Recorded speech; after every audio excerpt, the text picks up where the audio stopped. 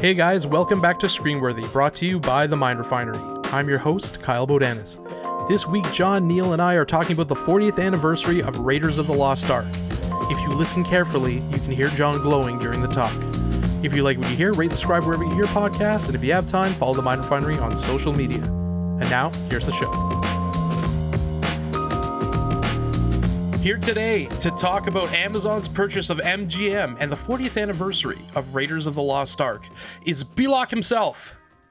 Is that how we pronounce it? Is it Belosh or Belloc? Belloc. Belloc. Anyways, Belloc. John Neal. How's it going, John? What's going on? It's hell's waiting room in the city today, which is much better than the snow we had. Well, I think almost less than a month ago. Being stalked by Devo.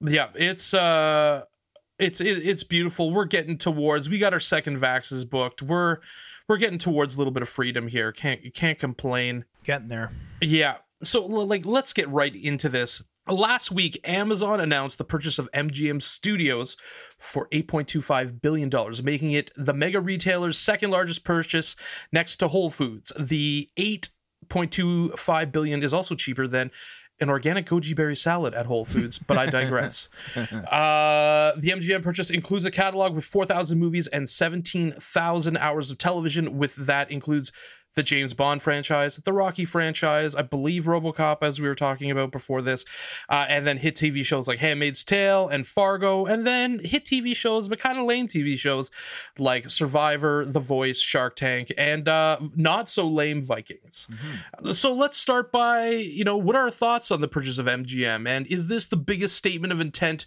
from Amazon in the crowded streaming ecosystem yet? I think it's up there. I think because it's also the fact that it's MGM and they've been around since like the dawn of Hollywood. It's definitely sort of it's kind of when I first saw it, I wasn't surprised, but at the same time, I was kind of like, wow, okay, so all these tech companies are just going to start buying up movie studios now so that they can put everything on their streaming service and have carte blanche for content. I don't necessarily know how much is going to change. Like, I still feel like they're going, like, whatever MGM produces going forward for movies, I still feel like quite a bit of them are going to be in theaters. Maybe this is a sign that we're going to be doing multi-platform releases of things, like what HBO Max is doing with like Dune and like Suicide Squad and all that stuff. But I mean, I don't know how I necessarily feel about the whole thing yet. I guess we'll kind of have to see how it goes. I definitely think they're going to still do theatrical releases. Like, for me, this is more about sucking out the back catalog and then continuing what they're doing. It just kind of diversifies Amazon's content situation.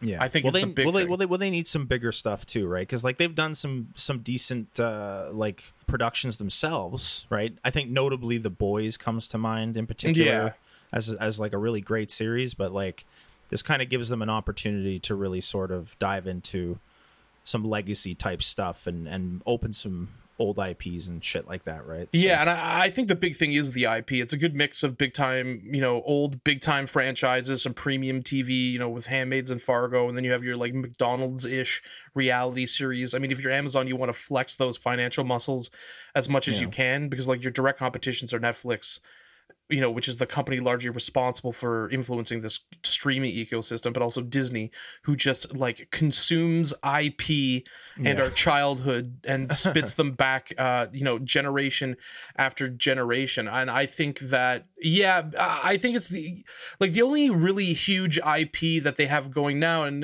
definitely hit us up if I'm forgetting anything. They have the $495 million monstrosity that's going to be Lord of the Rings. Yeah. When it comes out. But beyond that, you're competing with Disney, which has massive amounts of IP, and then grabbing James Bond is a big one. That's one that is never really going to go away. No. Rocky, there's still, the Creed movies have kind of rejuvenated Rocky, as to be very honest with you, I think they're better. Like, those two Creed movies are better than like most of the Rocky movies, other than like one. Yeah. And I think this is kind of what you have to do if you're Amazon. I would expect them to purchase more. My only question is at what point, because they're already being, they already have the ire of Washington on them for, being, antitrust and for third party retail. Yeah. If they start consuming more, I'm pretty sure also you're going to get antitrust, from the media standpoint. But I don't know how that's going to work out, because I mean, if Disney isn't getting flagged for it, then I don't know, what is. But like, where do you think this positions them in the streaming wars? It's definitely moving them up. I mean, now they have, like I said, now they have an opportunity to dive into old IPs, resurrect a few, maybe. Like, I guess we'll have to see what they're thinking. I wonder if there was other than the fact that they're acquiring a movie studio and that they have all these other IPs, what other motivations were there in purchasing it, other than to either resurrect IPs or to just be able to throw everything up on their streaming service, right, to get more subscribers to Amazon Video and Amazon Prime? I think it's all of the above, to be honest with you. Again, like, before this purchase, if you look at their studio, if you look at Amazon Studios, it's heavily rooted in streaming releases. It's not particularly diverse. Obviously Amazon as a whole is diverse, which is what gives them, firepower and safety for these kind of purchases and developing content. A financial safety that Netflix doesn't necessarily have. Right. And I just think that it allows them to tick off, it kind of future-proofs things for them, because you get to do the big theatrical releases, but then you also get to pull any of the old shows out, and you get to develop the new stuff. And like you're saying, is reviving IP, that's definitely a huge part of it. Yeah, because that's kind of the vogue right now, is bringing back these old things that have pre-existing audiences and that are interesting. I think at this point we've always thought of the studios as the largest entities in entertainment, in the entertainment industry. But now, since the lines between entertainment and tech are blurred, the power dynamics completely change. So, well, it's hard to compete with a tech company like Apple or Amazon when you're a movie studio, because the tech companies have so much friggin' money that it just, like, they make movie studios look childish by comparison. Oh, it's absolutely like an $8.25 billion purchase. Yeah. That's a drop in the bucket. It's like John Ellis from Entourage. He's like, I sell airplane parts, Ari. I can't be bothered in figuring out who's running and doing what movie. Come on, man. I think that, like, my questions are now, is Netflix going to make a purchase? What is Disney's reaction going to be? What is Apple purchasing? Is Apple going to create an interface that isn't a giant pile of dog shit? These are questions that rack my brain. I'm surprised. I'm wondering about Netflix reaction to it, because they've created some of their own IP, which is great, and they've been able to get IP like Witcher and stuff like that. I definitely think that the Netflix situation is geared towards a younger audience, but their kind of situation we've talked about on the show a lot, and you just kind of mentioned it with tech companies versus studios, and Netflix is kind of both. But the financial backing of companies like Apple and Amazon, like, they can kind of risk-free invest money into these things, because they have a diverse business model that involves hardware and involves other services that have nothing to do with television and nothing to do with entertainment. Their success doesn't rely on movies or TV. So 100%. And that's really that gives them an advantage to just kind of pump in resources, whereas Netflix has to, they really have to work for it in terms of what they're creating, because I mean, there's always a risk that if things ever go south for them, that they could be swallowed up. I just think that I think what's going to help certain streaming services, though, is when you have Netflix in comparison to like Apple. Like, I don't think Apple's is really catching on all that much. Theirs isn't particularly good. Yeah. I also don't think that they have a very good interface. Like, Amazon has a pretty good interface. Like, it's gotten a lot better. It was a complete dog shit before, but I think because they have the resources and the tech know-how, there's an understanding of where they need to improve and that kind of stuff. And Netflix interface is still much better than everyone else's. And there's also like the lure of the fact that when you sign up for Prime, you get Amazon Video. It's another good thing where you're seeing this kind of like parallel, like, this is where, vertical integration comes in and horizontal integration, integrating your company, because everything can dovetail into everything else, and that's the kind of ecosystem that Amazon has kind of put together. Yeah, and it's a one-stop shop. It's one-stop shop. And again, we mentioned the antitrust situation, which I can't see how they're going to avoid it, because if Microsoft had the whole situation with the Internet Explorer and everything in the 90s, early 2000s, I can't see them not going through this as well, because it's an even bigger fish. Yeah, of course. So I want to kind of change gears a little bit and get to the 40th anniversary of Raiders of the Lost Ark. I don't think we have to do too much of an introduction for this particular film. It is fantastic. It is the brainchild of George Lucas and Steven Spielberg.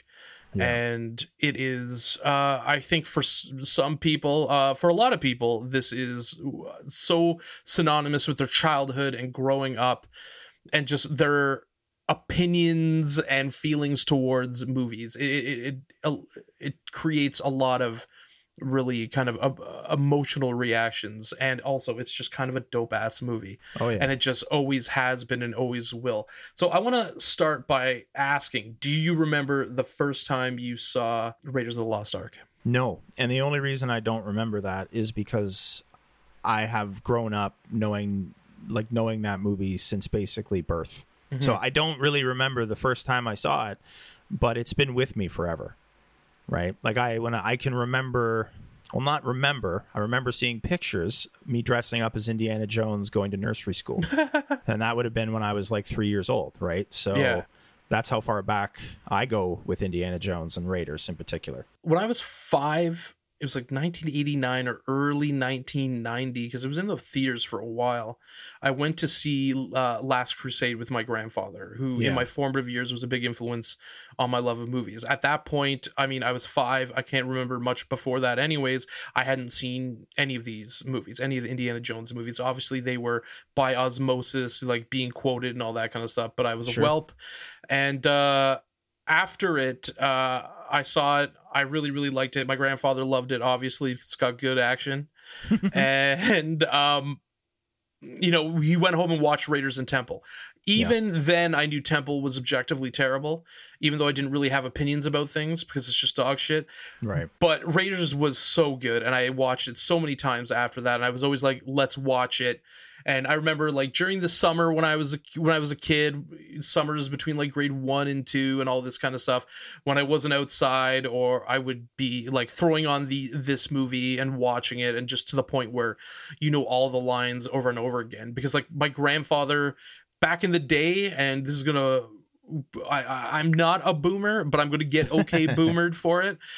So back in the day when there was VHSs, you could have the two VCRs beside each other, and you could tape from one to the other until they started adding like the magnetic the magnetic anti fucking copying shit. Right. So anyways, my grandfather we'd get the movies, he would put them in, or he'd tape them off the TV, so you'd see like fucking Moses Zeimer saying shit in between, so we'd get those, and he had this whole bootleg library of films, and I would always like watch this, and then I would watch like Empire Strikes Back, then there'd be like a putting instructional video after it, and then Jedi, and that kind of stuff. My parents did the same thing with Star Wars. We had all 3 Star Wars taped like off of TV, right? So you'd be watching Empire Strikes Back, boom, Carbonite, cut to a Flaky commercial. My grandfather did the tape to tape ones. I actually didn't see A New Hope for probably till I was like 7 or 8, because my grandfather had Empire and Jedi on one tape with like fucking Lee Trevino's putting challenge and shit in between them, and like that's how I saw it. That's why, like, but that's why I kind of look at the new special editions, and like it's like a fucking affront to me about how dog shit they are.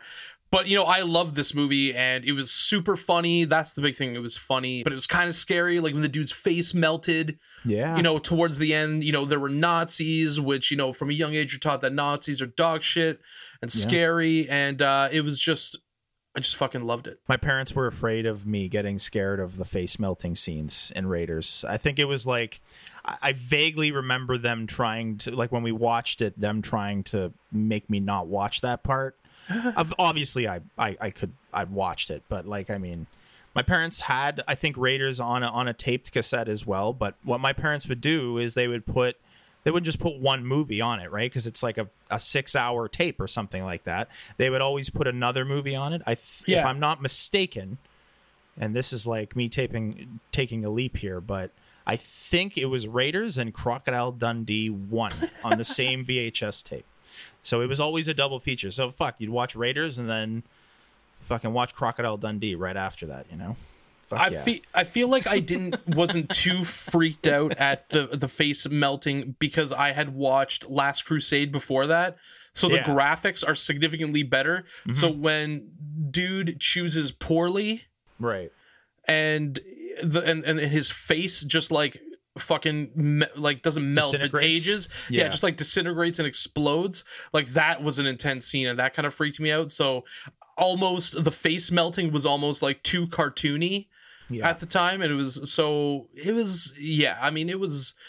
was such an important film in terms of shaping fandom and what I loved in films and stuff moving forward. It was just really, I think this was a big film in terms of shaping just what my film enjoying life is. This is one of the formative ones. Oh, absolutely. It's the beginning of a love affair with cinema for me, because it's really like the start of everything, right? Like you watch a movie like Indiana Jones when you're growing up, and you know the first thing that you want to do is pretend to be Indiana Jones, right? You want to go get your little gun and your little whip and fucking go treasure hunting, right? So I was always trying to like do shit like a whip with an extension cord or something like that. I'd always be getting yelled at. So, my mom made me a whip out of like a rope. It wasn't like too long. It was probably like 10 feet long, but like on the end of it for the handle, she just put like a bunch of tape and like it just kind of tied it together, and then you wound it up, and then she gave me like this little satchel as well, because you know Indiana Jones has the satchel, right? So you would tie the whip to the satchel bag and just walk around and go fucking kill Nazis and shit. What's your favorite scene? I don't know if I have. Feel free to provide multiple ones. It's tough. I was going to say, I don't think I have a particular one. I think the first one that sticks out, and to this day, I still believe it's the number one scene for stuntmen everywhere, is the truck chase scene. Oh, yeah? Which is, I mean, they fucking did it. They literally dug a little trench on the road, and they had a stunt guy crawl under the truck. That's what they did. They fucking did that. Obviously, the opening scene with the boulder is like a classic scene, and the little statuette that he replaces with the bag of sand. But then there's like also the map room scene, I would say, comes to mind, where we finally get to see where the Well of the Souls is for the first time. Just that whole scene, and also the music by John Williams in this movie cannot be fucking understated. Half of the experience of this movie is just from the music in those scenes. I think with the John Williams score, you're kind of like, well, how's he going to outdo Star Wars? And then he creates something that's almost completely as iconic. Yeah. And it's just so good and so swelling and so awesome and emotionally manipulative, like all John Williams music is, but it's so perfect for this. Like, John Williams is a composer, and we've jerked him off many times on these podcasts.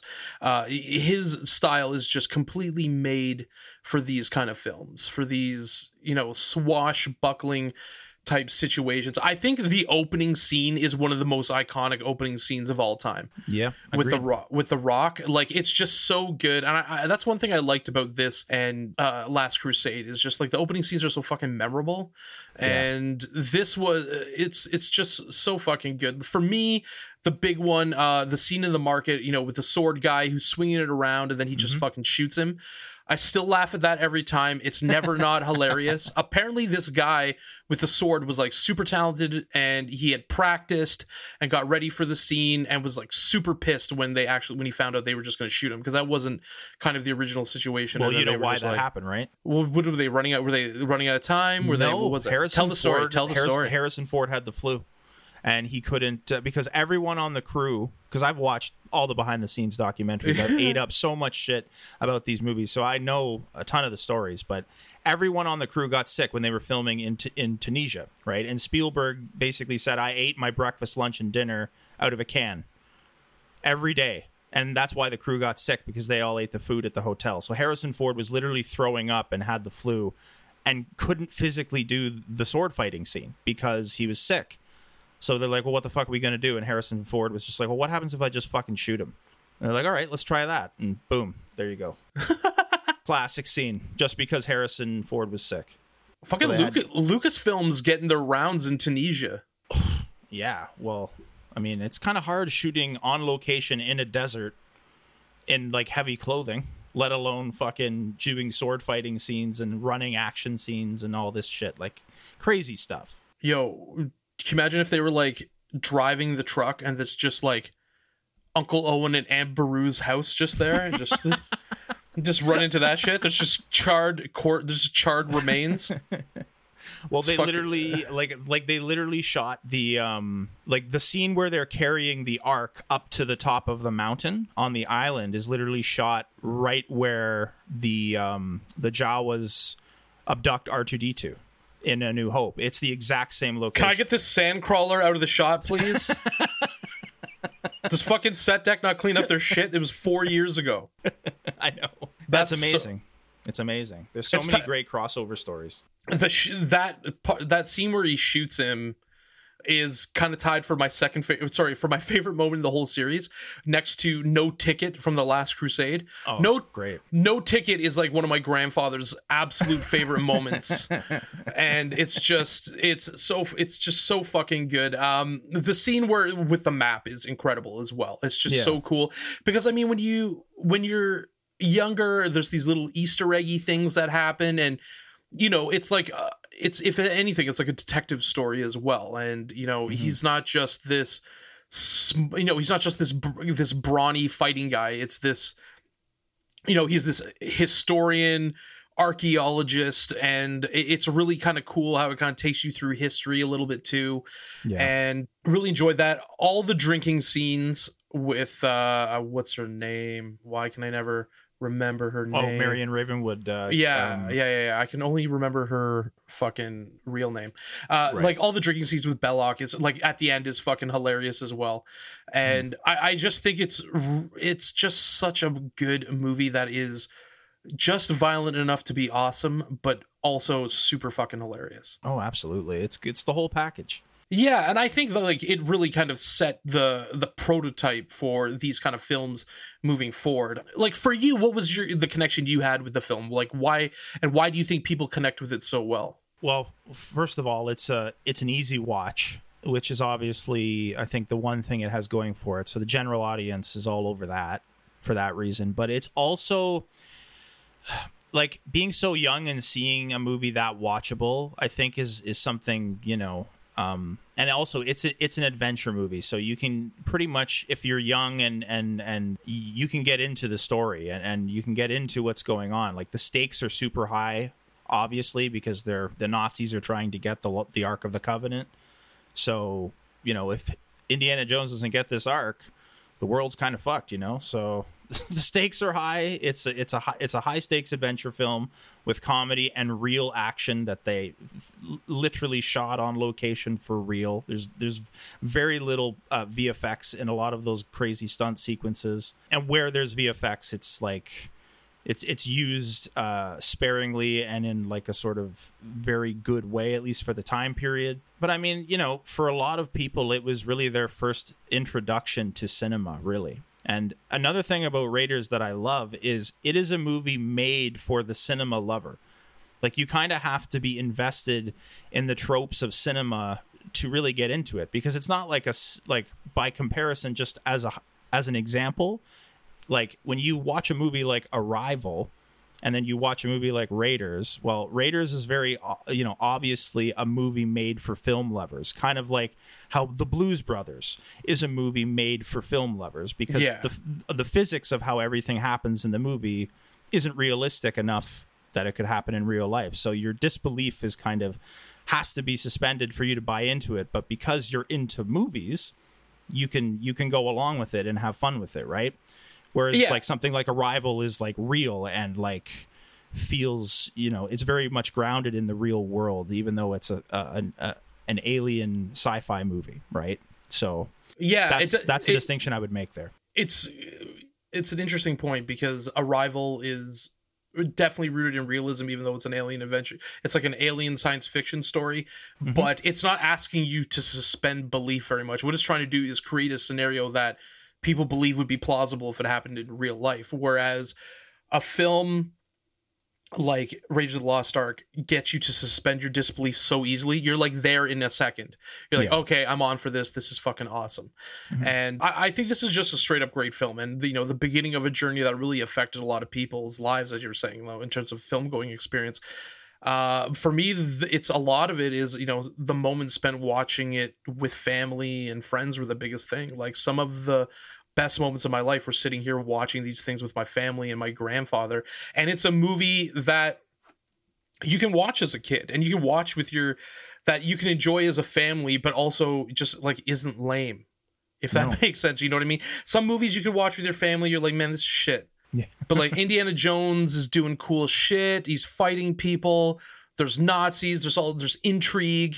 And I really think it's and we're going to kind of get into it as a throwback to kind of a bygone era in Hollywood and like kind of how that mixed with it's the film community that Lucas and Spielberg came up with. I have one question. Is Han Solo just space Indiana Jones? No, because Han Solo's only interested in money. Indiana Jones is all about the preservation of history. Are we saying that Han Solo is a more flawed character than Indiana Jones? No, but their motivations are completely different. Yes, I agree with that. I sometimes think that the Empire is just staged for Nazis as well. So I'm like, this wasn't a big acting stretch for Han Solo. No. For motherfucking Harrison Ford. No, but I mean, like, you can blame Steven Spielberg for him being cast in this, right? Because originally George Lucas was opposed to the idea, not because Harrison wasn't good. It was because he had already used him as Han Solo. So he didn't want him to be, quote unquote, his Robert De Niro, like what Scorsese and Robert De Niro have, right? Yeah, because that didn't work out for Scorsese. Yeah, well, what a nightmare. I'm going to ask you one question. Yeah. Here, this is a kind of a really big one. And did I just forget that question? I did. Continue with what you're saying. No. So anyway, originally they had Tom Selleck. Okay, that's what I was going to ask. As why was Tom Selleck not available for this? Because he was doing Magnum PI. Come on. I swear to God. No, I know, but it's just like that's fucking Magnum PI. Well, I mean, I don't know if I wasn't alive when Magnum PI came out. Maybe if he was on Quincy, like Jack Klugman, that'd be a different story. It's a much better show. From what I understand about Magnum PI, even though it's Magnum PI, it was pretty successful in the 80s. From what I understand, it was a contributor to style and like in the same way in the late 70s to the late 70s and 80s, in the same way that Miami Vice was in the later 80s, mid 80s. Right. Yeah. But anyway, so they went after Tom Selleck and they didn't get him because he was doing Magnum PI. And they also screen tested Tim Matheson from Animal House as well. Right. Which is hilarious to me because I just can't picture Tim Matheson playing Indiana Jones. His kid Van Wilder would have loved that. Toga. He just starts chanting Toga. His kid Van Wilder would have loved that. Yeah, exactly. So, but anyway, so they settle on Harrison Ford. And I mean, I can't imagine anybody else doing it now. That's for sure. But listen, some actors don't have massive range, but are still awesome. Yeah. Right. And those I can't even imagine fucking Tom Selleck trying to figure out anything to do with history. Did you see the behind the scenes documentary on Raiders when they showed the screen tests? Yeah. It's fucking awesome. It's pretty hard to imagine, right? You can't. That's what I'm saying. Like, you can't even. I'm like, how? It's fucking like these casting what ifs are always so interesting because like the way they change history, because I don't think that these guys have enough. In 1981, they have pull and they have mojo, but I don't think they have enough mojo yet to make Tom Selleck work beyond a No. shadow of a doubt. Like, I think after Spielberg did Close Encounters, like, that was, I think, his biggest gamble, really. After doing Jaws, after doing Sugarland Express, Close Encounters was like a big special effects extravaganza that like he says a lot was hinging on him being able to pull that off. Yeah. And I mean, he pulled it off, I mean, spectacularly. But Raiders was an even bigger gamble, but he wanted to be able to show that he could make a movie on not such a ridiculous budget like Close Encounters. Yeah. And that's why I think Raiders was a challenge for him in that regard, but it also, you know, because of his limited time to shoot scenes and his limited budget, I think he just had to get creative and make it work. And I mean, we saw what happened on Jaws when that fucking shark didn't work, right? They had to turn the movie into a fucking we don't see the shark for an hour and a half, and it turns into the greatest thriller ever, right? It turns into, it's the whole thing. He's the problem solver. The legacy of Spielberg is that he's maybe the best problem solver in cinematic history with some of these movies. He turns problems into advantages, into things that define the films. Because, like, if you see The Shark and Jaws, it's not going to have the same, it's not scary. No. You're not in a swimming pool worried about getting attacked by a shark at 6 years old. Yeah. And, you know what I mean? Like, with that kind of stuff.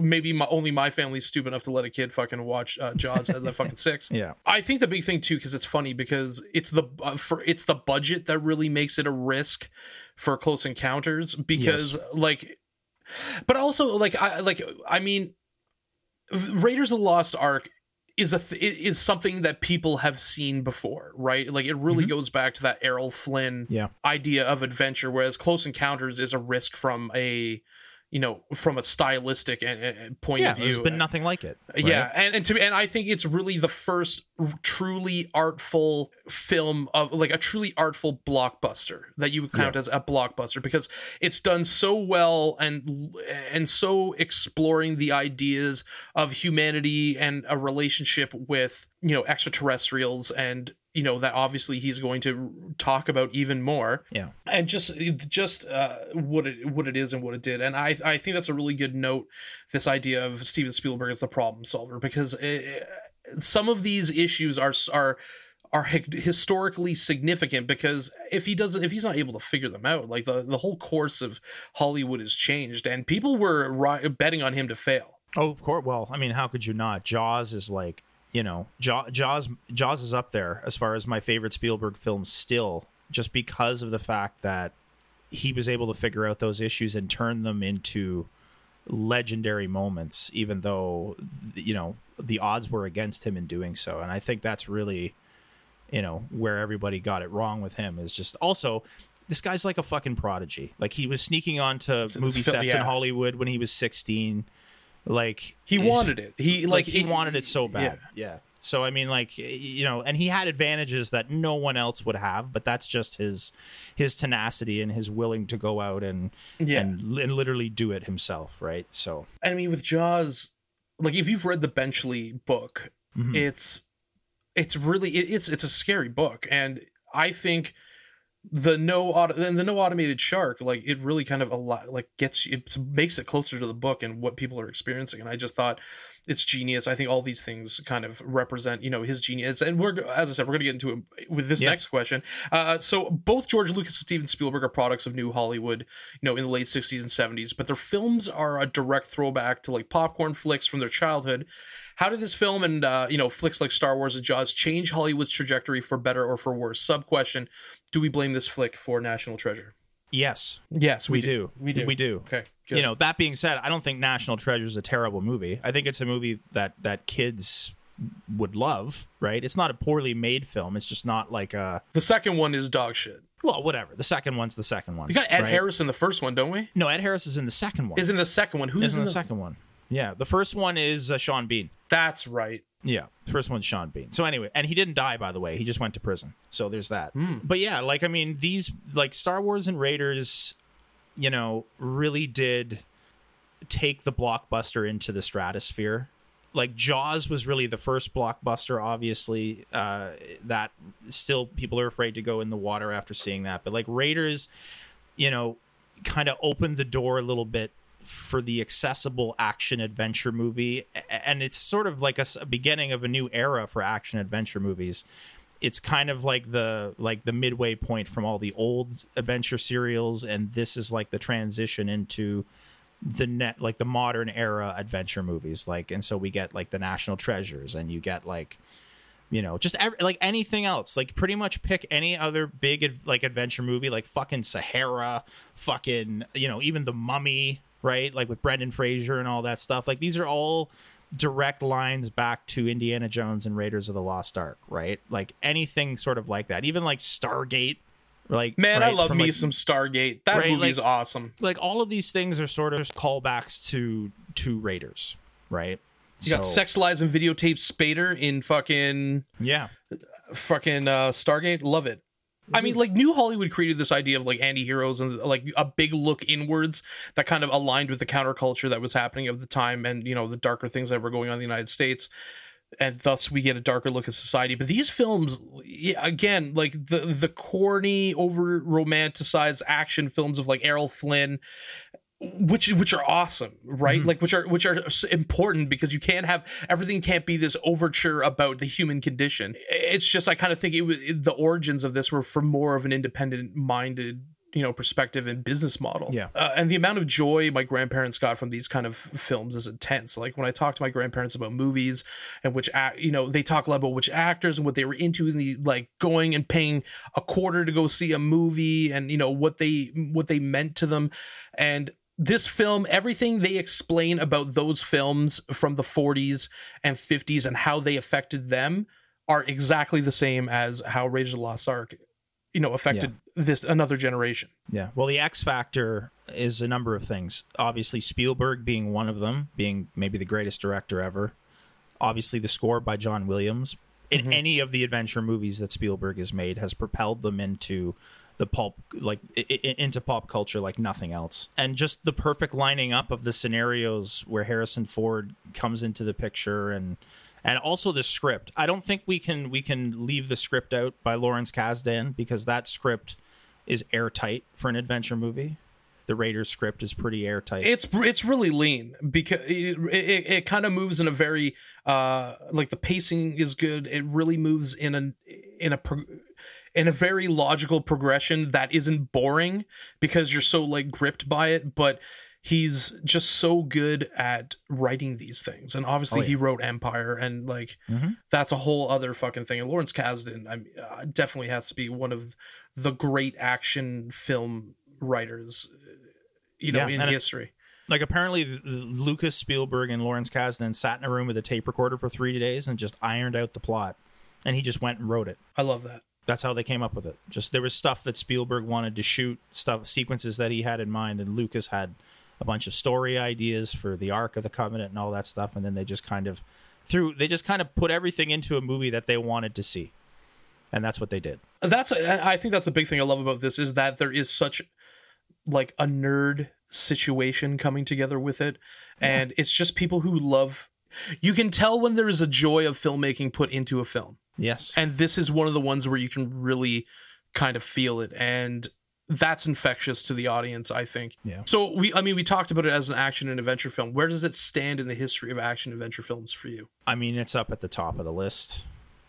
I think just because of the way it was, and also the way that it was made. Like, no other movie would ever be made like this today. Like, you would never be able to take a crew out to the desert in Tunisia and shoot a truck chase sequence, sword fighting through the streets. Like, there's just so many things about it that are legendary, just from the production alone. That, I mean, it's really just raw filmmaking ability at this point, right?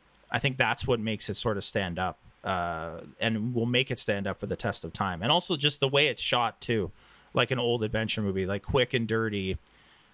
But I don't know, it's just classic. There's just no other way to really describe what it means other than just to say that everything just lined up so perfectly, and it's just one of the most enjoyable movies to just watch. Yeah, this for me is pretty much the gold standard for action adventure movies, and which pretty much automatically makes it top 5, top 3. I would ask what one is better from just an overall filmmaking point of view, because you have a master of film doing this, and the thing, and we're gonna get the next thing, we're gonna get into where this is for Spielberg, but I mean, just everything coming together and all the components, you know, the leading, the actors are fantastic in it. Yeah, Karen Allen is even great in it. You know what I mean? Like she does really great. And she's, by the way, she's the best leading woman out of the trilogy. Yeah, there's no Easily. and this is kind of why in Crystal Skull, despite the miscarriage of justice that it was, her coming back was something I was always totally into, because I think like at some point you have to humanize him more from a relationship standpoint. That's kind of why I loved the third one, him and his father, and this idea of like you start to see more into the internal feelings of Indiana Jones and how he became who he is and how he develops these relationships and all that kind of stuff. So I loved it coming back. Jonathan Rhys Davies, obviously, Of course. fucking fantastic. Just make sure you are, you know, watch And the Marcus, date. and Marcus Brody is fucking so good.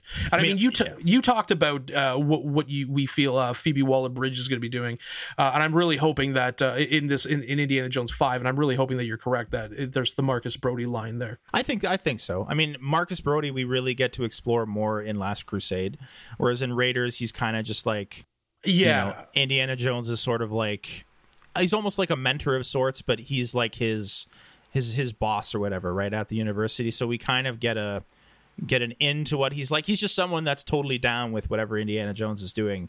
But in Last Crusade, he's really a really funny character. So one of the scene where he's like Marcus Brody speaks 1,000 languages and he has a 3-day head start. He already and he probably already has the Grail, and then it cuts to him just like wandering. It's so fucking like, these are the moments in this trilogy that are incredible and just make it so, because you think it's so intense and then immediately the tension gets alleviated and like they know when to like pull the gasket off it and when to keep it on. And you know, I definitely think that this is probably the greatest action adventure movie of all time. It would really be hard pressed to name another one that comes close to it, just in terms of everything it's able to do. And I mean, that's dipping into Spielberg's career as well and some of his other movies. And funny side note about Sala before I forget. Originally, they wanted Danny DeVito to play Sala. They just get Gimli. They ended up picking Jonathan Rhys Davies, right? And I remember the behind-the-scenes documentary is hilarious. When Jonathan Rhys Davies is talking about being cast, he's just like, Steven, you describe Sala as like a 5'4" frail Egyptian digger. What do you propose? Surgery? It's just, anyway, it just goes to show you like your perception of who you want versus who they got. And like, they wanted Danny DeVito, they got Jonathan Rhys Davies. They wanted Tom Selleck, they got Harrison Ford. Right? And now, can just tell me you can picture those other two guys in those roles. I don't even know which episode of Taxi Driver it would be like if Danny DeVito was in it. Like, you know what I mean? Or like, especially now after fucking oh my god, why can't I remember the show that he's on? Oh, well, It's Always Sunny. It's Always Sunny in Philadelphia. My brain is fucked today. First of all, that show is so funny. It's so Can you funny. imagine him being like, you know what the problem is, Indy? Your wife is Karen Allen is a whore. He's just saying like, that's all I do is just picture him saying these lines from It's Always Sunny in Philadelphia, and like I just can't, like my brain can't comprehend it, like what that would be. But even in like Taxi Driver, right? Yeah. Like when you're talking about Christopher Lloyd being a crazy scientist. You mean you're not talking about Taxi Driver? You meant Sorry, not Taxi Driver. Taxi the show. Oh my god, Yeah, Taxi yeah. Driver. Taxi the show. Yeah. This is what happens when I don't smoke weed. You know what I mean? Like I can't, like Christopher Lloyd being in one of the, in one of these movies as the crazy scientist, I can see, because like there's some like lines between that from Taxi. Right. But listen, and I go to bat for Danny DeVito. He's fucking awesome. But Jonathan Rhys Davies, and also just his nature, like it feels like he could be, in the Middle East. You know what I mean? Like have the more classical ideas of the film. It's his booming voice too. He's just got a big booming on-screen presence, right? Like his presence on screen is insane. He's great. Yeah. So to close out, I want to kind of talk about Spielberg hits a career high watermark with this film. Where does it stand among his efforts? Well, I mean, his resume is stacked. Like, no one's is stacked. But I mean, like, for me, it's in my top 3. Like, I don't know. Like, his best film is Schindler's List. Period. End of sentence. Like, his best film that he's ever made is Schindler's List. It's not my favorite Spielberg movie, but it's his best film. Well, he's kind of got a weird filmography because he can do. Well, the thing I like about him too is that was the criticism, right, that he was getting leading up to him doing films like Empire of the Sun and The Color Purple in the mid 80s, was that, oh, he's just the action adventure guy that makes movies for general audiences, and he doesn't do quote unquote serious cinema, right? And he's got too many arrows in his quiver to say that shit. Like, now, yeah. And then he's just like, well, hang on a second. Like, no, I can totally do that shit, right? So, I mean, it's one of his best from a craft standpoint, because, like, aside from the fact that it's an action adventure movie, the display of filmmaking in this, just from like a craft standpoint, is off the charts. Like, one of my favorite Spielberg things that he does is he does a lot of these great one takes for scenes, where he'll just move the camera. Well, he'll basically put the camera in one spot and just move the actors, right? Like, one of my favorite one take scenes in Jaws is when they get on that ferry to cross the river. Yeah. And it starts in a wide shot on the one end of the ferry, and the scene ends with Brody and the mayor in a profile close up. Right. And it's just 1 minute and 15 seconds. But he does stuff like that. So he's got like that classical sort of directing style that's a throwback to classic films from the 40s, the 30s, and the 50s. And then he modernizes it with, you know, the special effects and the story. So he's definitely like sort of in both worlds. And that's one of the things about Raiders that I really love, is that you get a sense of this classic cinema throwback, but then you bring it into, you know, the 1980s with Spielberg and sort of his unique spin on it. And I think that's what just gives it its weight. Plus the use of music in the films, like in this film in particular, we don't hear the theme, like Marion's theme. We don't hear it until she's dead for the first time. Yeah. And it's just like, well, that's brilliant. Like, you'd think that it would happen when we see her for the first time, and we don't. We hear it when she's gone, and you think like she's dead, and then the theme just recurs through the rest of the film. It's just things like that are just like brilliant, that just elevate it, you know, to a level of art that's just really it's a deft unique, touch. you know. It's just a cherry on top. It's beautiful. Yeah. For me, I completely agree. Schindler's List is his best film. It's just artfully a masterpiece, just from all points of view.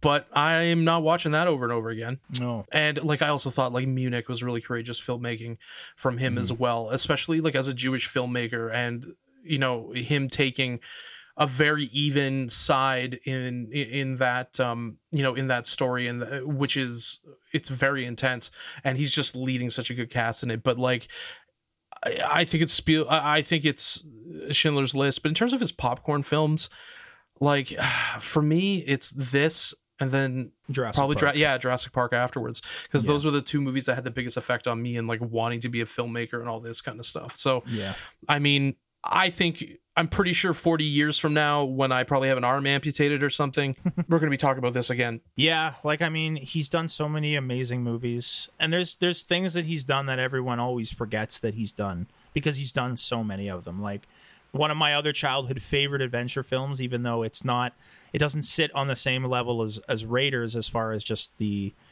craft and just sort of grandiose story, is Hook. I love Hook. It's so good. And Hook is like, it was a failure when it came out, but if you were 6 years old and you watched Hook, you never forgot it.